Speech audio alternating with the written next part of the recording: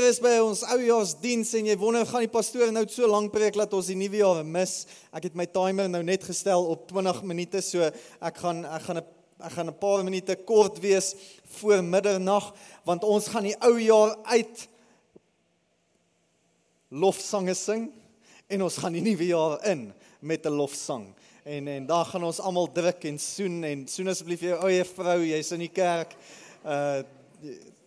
Gee maar 'n handdruk na die ander kante toe, maar en dan gaan ons partytjie hou en dan sal ons die diens afsluit, maar jy's so welkom. My titel vanaand is die onbekende,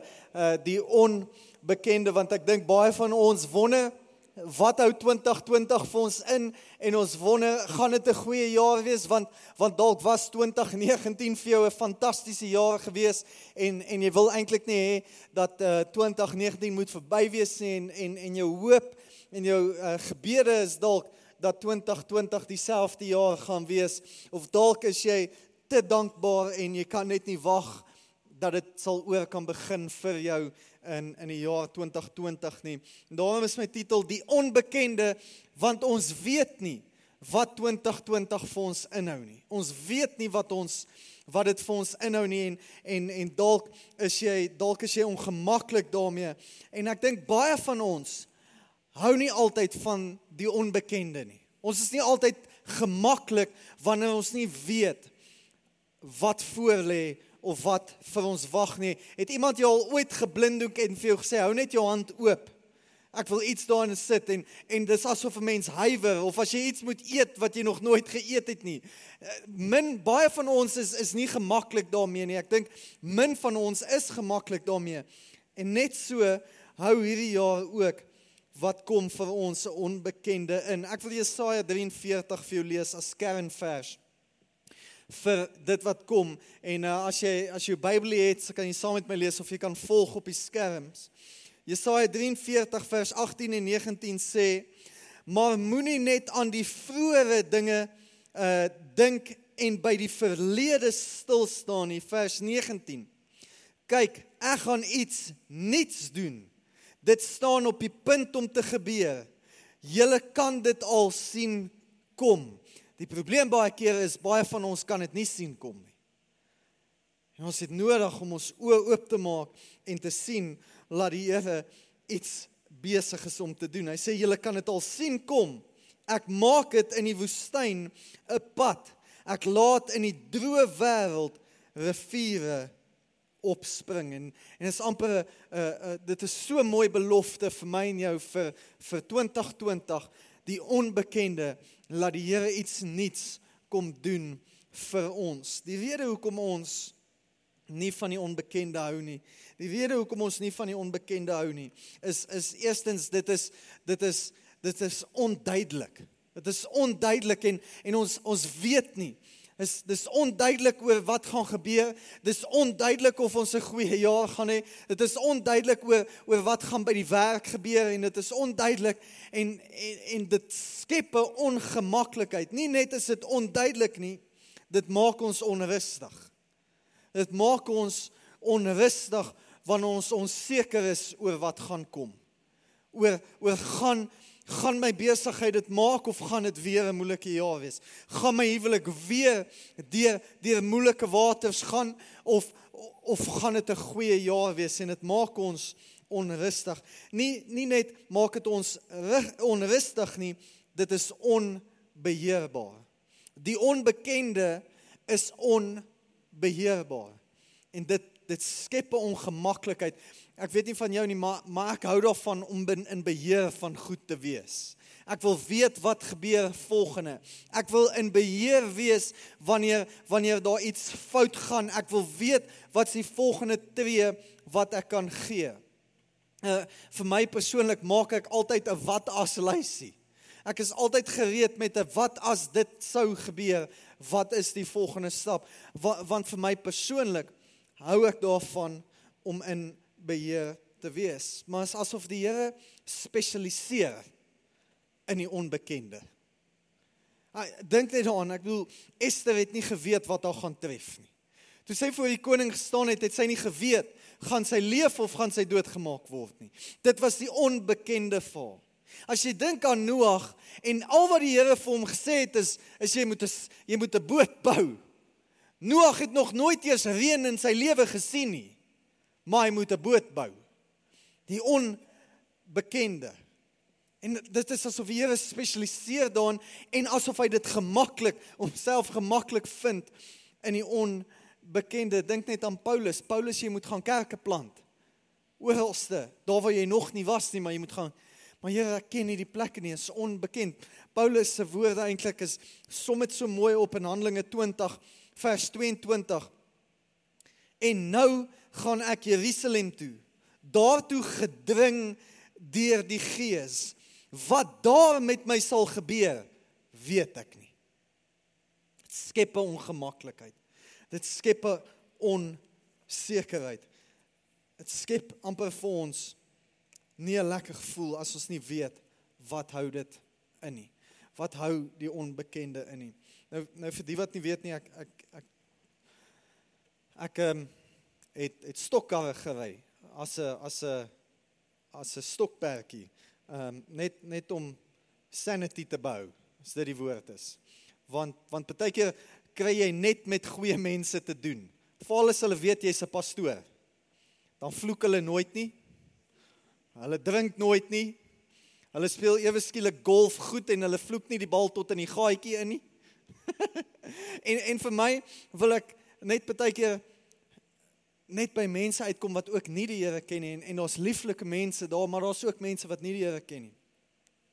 En hier is die ding, wanneer dit kom by stokkarrery, daar's iets wat ek altyd doen, en dit het my pa my geleer, maar daar's iets wat ek altyd doen, voordat jy ooit in 'n wedren kom, in 'n wedren situasie, het jy altyd 'n oomblik waar jy die wedren gaan analiseer nog voordat hy gebeur het.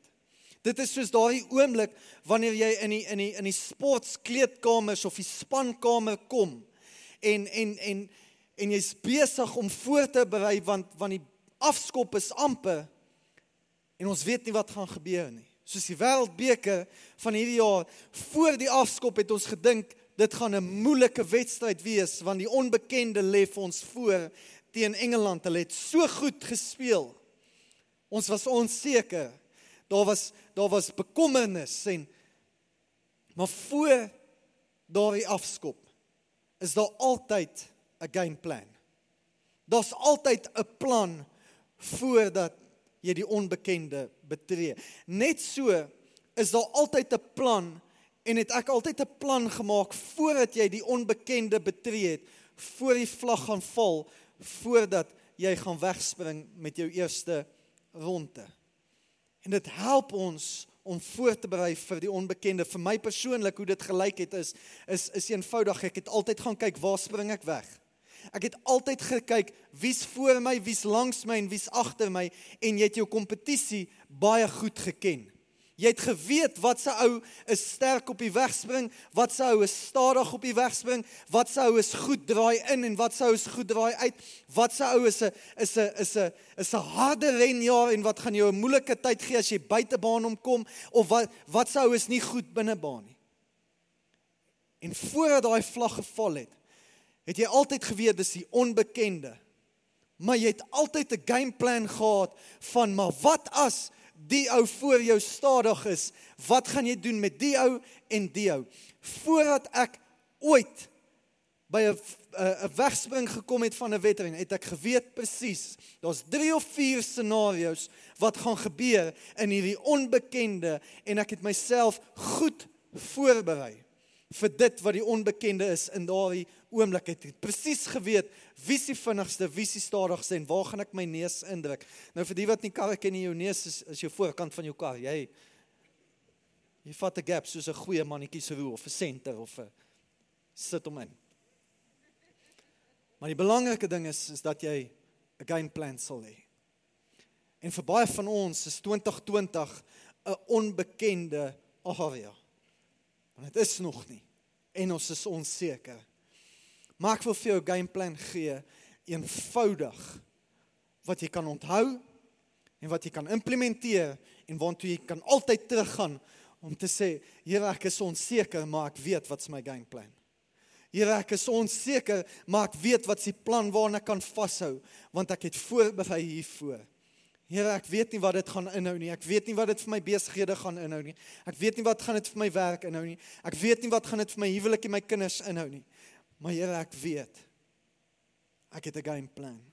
En dit is wat ek met jou wil deel vanaand in die laaste 10 minute wat oorbly saam met jou vir 2020. Nommer 1, hier's wat jy moet weet. In die onbekende kan jy die volgende weet. Jy kan die volgende weet. Nommer 1, God is vir ons. In die onbekende van 2020, God is vir jou en hy's vir my. En hy's vir ons. En dit is die eerste ding wat jy moet weet vir 2020 en die jaar wat voorlê, is dat hy vir jou is. In hierdie onbekende tydperk wat voorlê, is hy vir jou. Romeine 8 vers 38 en 39 sê die volgende. Hiervan is ek oortuig, dat geen dood of lewe, of enige magte, of teenwoordig, of toekomstige dinge, of kragte, of hoogte, of diepte, of enigiets anders in die skepping kan ons van die liefde van God skei nie. Die liefde wat daar is in Jesus ons Here. Hier's wat jy moet weet is, hierdie onbekende wat jy betree, hierdie onsekerheid wat in jou hart is, wat jy kan weet is, wanneer jy in hierdie onsekerheid gaan en in hierdie onbekende tydperk in beweeg, kan jy die waarheid glo dat die Here vir jou is. Hy is vir jou. En as ek terugdink aan 2019 en die stories wat al hierdie jaar gedeel is, nie net met personeellede nie, maar in selgroepe, kan ek nie anders as om te besef, hierdie is ons realiteit nie net gewees vir 2019 nie, maar dit gaan ons realiteit wees vir 2020.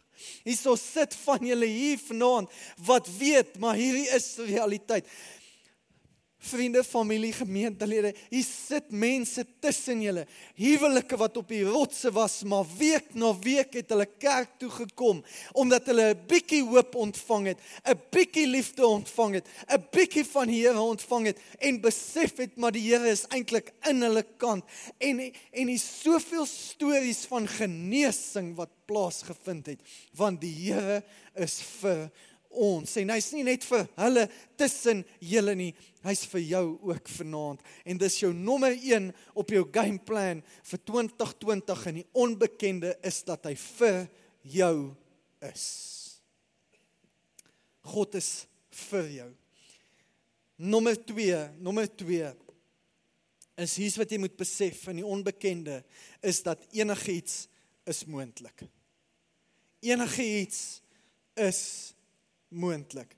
Laat my dink, en is nie op die skerm, maar ek gaan vir jou lees. Markus 9 is die verhaal van die pa wat 'n kind gehad het, en hierdie kind was wat hulle noem met die duiwel besete gewees, en uit demone in hom gehad, en hulle het alles probeer, hulle het hom in die vuur gegooi, hulle het vir hom gebid, hulle het alles probeer, totdat Jesus opgedaag het, en Markus 9 vers 21 sê as volg, Jesus het vir die pa gevra, hoe lank is dit al, dat dit hom oorkom?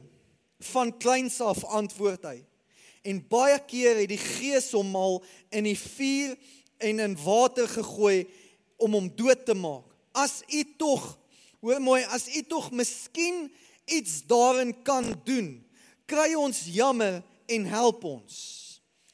Hier kom Jesus in vers 23 en sy reaksie is, as u iets kan doen, sê hy. Jesus vra hom die volgende, as ek iets kan doen. En dis baie keer ons gesindheid ook, as u iets kan doen. Dis nie asof hy iets kan doen nie, kerk, hy kan iets doen. Hy kan iets doen, want alles is onmoontlik in 2020. Alles is onmoontlik in jou situasie. Hier kom Jesus en sy reaksie, hierdie pa vra, as u tog miskien iets daaraan kan doen. En Jesus se reaksie is, as u iets kan doen, sê jy. Vir die een wat glo, kan alles gedoen word. Vir die een wat glo, en vir jou wat glo vanaand wil ek vir jou sê is, dat Jesus alles kan doen in 2020, en dat enige iets moontlik is. Jy mag dalk voel jou besigheid het nie 'n toekoms nie. Ek wil vir jou sê, daar's 'n toekoms in Jesus naam vir die een wat glo. Jy mag dalk glo jou huwelik het nie 'n toekoms in 2020 nie, maar enige iets is moontlik vir die een wat glo, sê Jesus. Jy mag dalk glo daar is nie vir jou 'n verhoging of 'n nuwe werk of 'n nuwe werksaanbod nie, maar Jesus kom in sy eie woorde en hy sê vir die een wat glo, is alles moontlik. En ek wil vir jou sê 2020 mag dalk die onbekende wees, mag dalk onseker wees, mag dalk jy weet dalk sit en jy's dalk in vrees want jy weet nie wat kom nie, maar ek wil vir jou sê enige iets is moontlik in 2020 vir my en vir jou wat glo. Kyk. En ek weet dit is 10:40 en jy is dalk baie moeg. Maar ek preek beter as wat jy. Nommer 3. Nommer 3, ek moet afsluit. Nommer 3. Nommer 1 in ons gameplan is, God is vir ons. Hy's vir my en hy's vir jou. Nommer 2 is, enigiets is moontlik. Ons moet glo. Vir jou en my wat glo. Enigiets is moontlik. En nommer 3, nou is die tyd. Nou is die tyd. En ek wil eintlik vir jou sê, 2020 is die tyd vir jou. Is die tyd waar jy moet uit jou bootjie uitklim, soos 'n Petrus en op die water loop. Ja, maar selfs Petrus het gesink, jy weet. Jy het nie jou Bybel gelees nie. Well, it's better to be a wet water walker than a dry boat talker. Nou is die tyd. Jou gameplan vir 2020 en hierdie onsekerheid is, nou is die tyd. Ek bedoel, Abraham sê dit, hulle praat van Abraham in Hebreërs 11 vers 8, in die Passion Translation sê die volgende: Faith motivated Abraham to obey God's call and leave the familiar to discover the territory he was destined to inherit from God. So he left with only a promise and without even knowing ahead of time where he was going. Abraham stepped out in faith. Sien, hy het uitgeklim in geloof. En as hy dit nie gedoen het nie, het hy nie ontdek wat die Here vir hom gehad het en in store gehad nie. Die Engels sê dit so mooi, Abraham to obey God's call and leave the familiar to discover the territory he was destined to inherit from God. He discovered his destiny. Maar hy het besluit om uit te klim. Hy het besluit om die droom te volg. Hy het besluit om die sneller te trek. What good is aim if we don't know when to pull the trigger? Nou ek wil vir jou sê, daar die droom wat die Here in jou hart geplaas het, die gameplan is dat dit nou die tyd is. Hierdie is jou jaar om jou droom uit te leef. Marlies en die hele band kan vorentoe kom. Dis nou jou tyd om te besef dat jy jou drome moet begin uitleef. Laat jy die risiko moet vat, dat dit wat hy in jou hart geplaas het, al voel dit vir jou onbekend, die enigste manier hoe jy die onbekende van 2020 gaan aanpak, is nommer 1, hy is vir jou, en as hy die droom in jou hart geplaas het, sal hy dit laat verwaarheid en sal dit realiseer. If it's God's will, it's God's bill, church. Jy mag dalk sê, maar Zalwen, ek is nie seker, ek het nie die finansies nie, wat as dit nie gaan werk nie, if it's God's will, it's God's bill. Nou dat jy sal uitstap in geloof en gesê, dis nou my tyd. Want sien, sy droom vir jou is dat jy hemel op aarde sal beleef. Sy droom vir jou is dat jy jou droom sal uitleef. En dat jy sal jou plan uitleef, die plan wat hy in jou hart gesit het. Die probleem kom net baie keer in, is wanneer ons die glorie wil vat vir die sukses wat ons behaal. Dit is soos wat hierdie liedjie sê, I see heaven invading this place. Maar het stop nie daar nie. Want dit is die Here se droom vir jou, is dat jy hemel op aarde sal beleef. Dis hoekom Kolossense 3 vers 2 sê, bedink die dinge wat daarbo is en nie wat hier op aarde is nie. Dis hoekom Jesus in sy gebed wat hy ons leer is, hy sê, laat u wil geskied soos in die hemel, so ook op die aarde. Hy kom bid letterlik, hemel op aarde vir my en jou. En dit mag dalk 'n onbekende seisoen wees, maar sy wil is dat dit vir jou hemel op aarde sal wees in 2020. Jy mag dalk onseker voel en nie in beheer voel nie, maar as ons die regte gameplan kan uitoefen, kerk, dis wanneer 2020 ons beste jaar gaan wees, want ons gaan ingaan met die realiteit. Eerstens, hy soek hemel op aarde vir my. God is vir my en vir jou. Nie net is hy vir my en vir jou nie, alles is moontlik in 2020. Alles is moontlik vir daardie droom in jou hart, vir daardie herstel in jou huwelik, vir die besigheid wat moet groei van krag tot krag, vir die herstel in verhoudings, daar waar jy dalk lanklaas met jou familielede gepraat het en waar daar dalk troebelwater is en jy onseker is of jy ooit gaan herstel. Vir hom is alles moontlik wat glo. Maar moet dit nie los vir 2021 en 22 nie, want hy droom oor jou nou en die tyd is nou.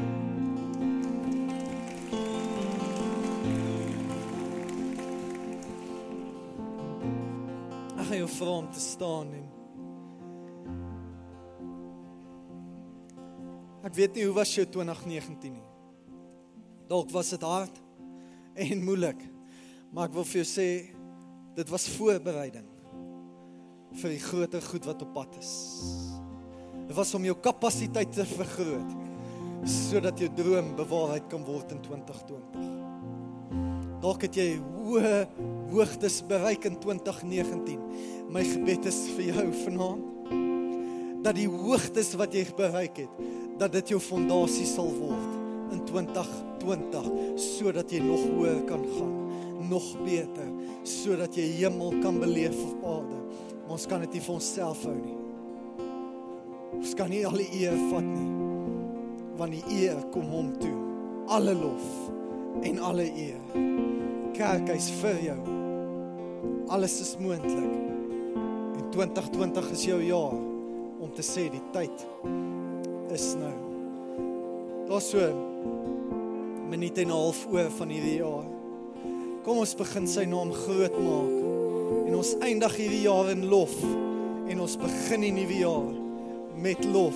En dan gaan ek vir ons 'n seëngebed afsluit. Kom ons sing saam.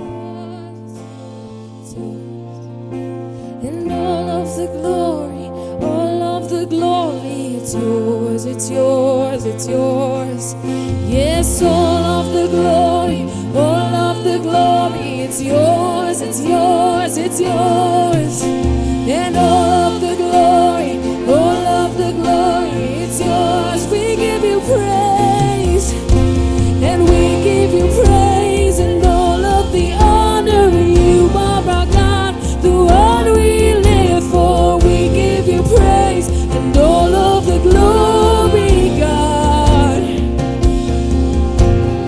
We give you praise, and all of the honor. You are our God, the one we live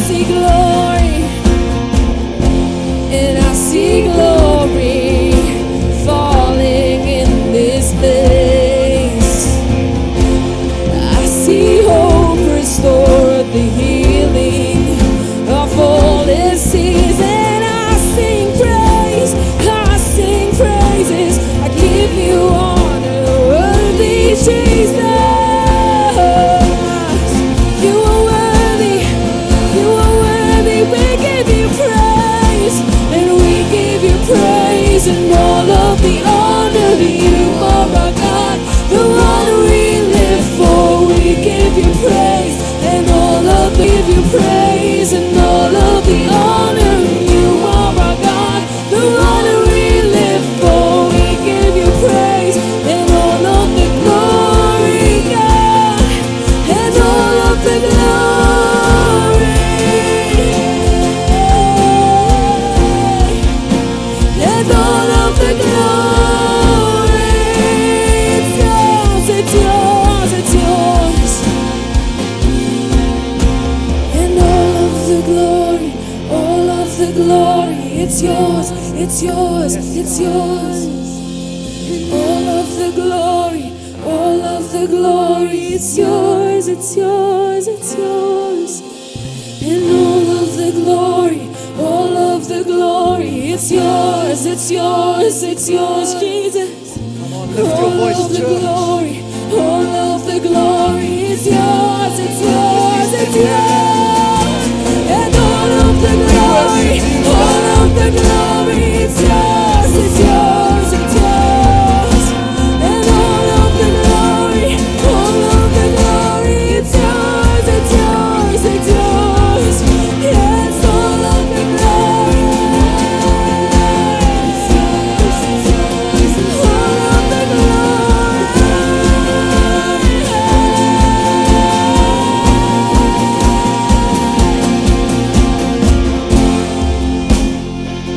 Here U is goed. Here, dankie dat U met ons is. Here, dankie dat ons hierdie jaar in U naam kan ingegaan het, Here, en met lof kan ingaan, Here. Here, dankie dat ons weet U is met ons in 2020. U is vir ons in 2020, maar U is ook in ons in 2020. Here, hierdie is U jaar. Here, ons gee aan U al die eer, al die lof, Here. En dankie, Here, dat dit 'n jaar gaan wees. En dit is my gebed, Here, dat dit 'n jaar sal wees waar elke persoon hemel op aarde sal beleef. In elke area van hulle lewe, hemel op aarde, Here. Here, ek wil kom bid. 2 Korintiërs 13 vers 14 sê, the amazing grace of the Master, Jesus Christ, the extravagant love of God the Father, the intimate fellowship of the Holy Spirit be with everyone tonight. Here, en dit is ook ons gebed, dat dit ons realiteit sal wees. In Jesus naam. Amen. Amen. Kom ons gee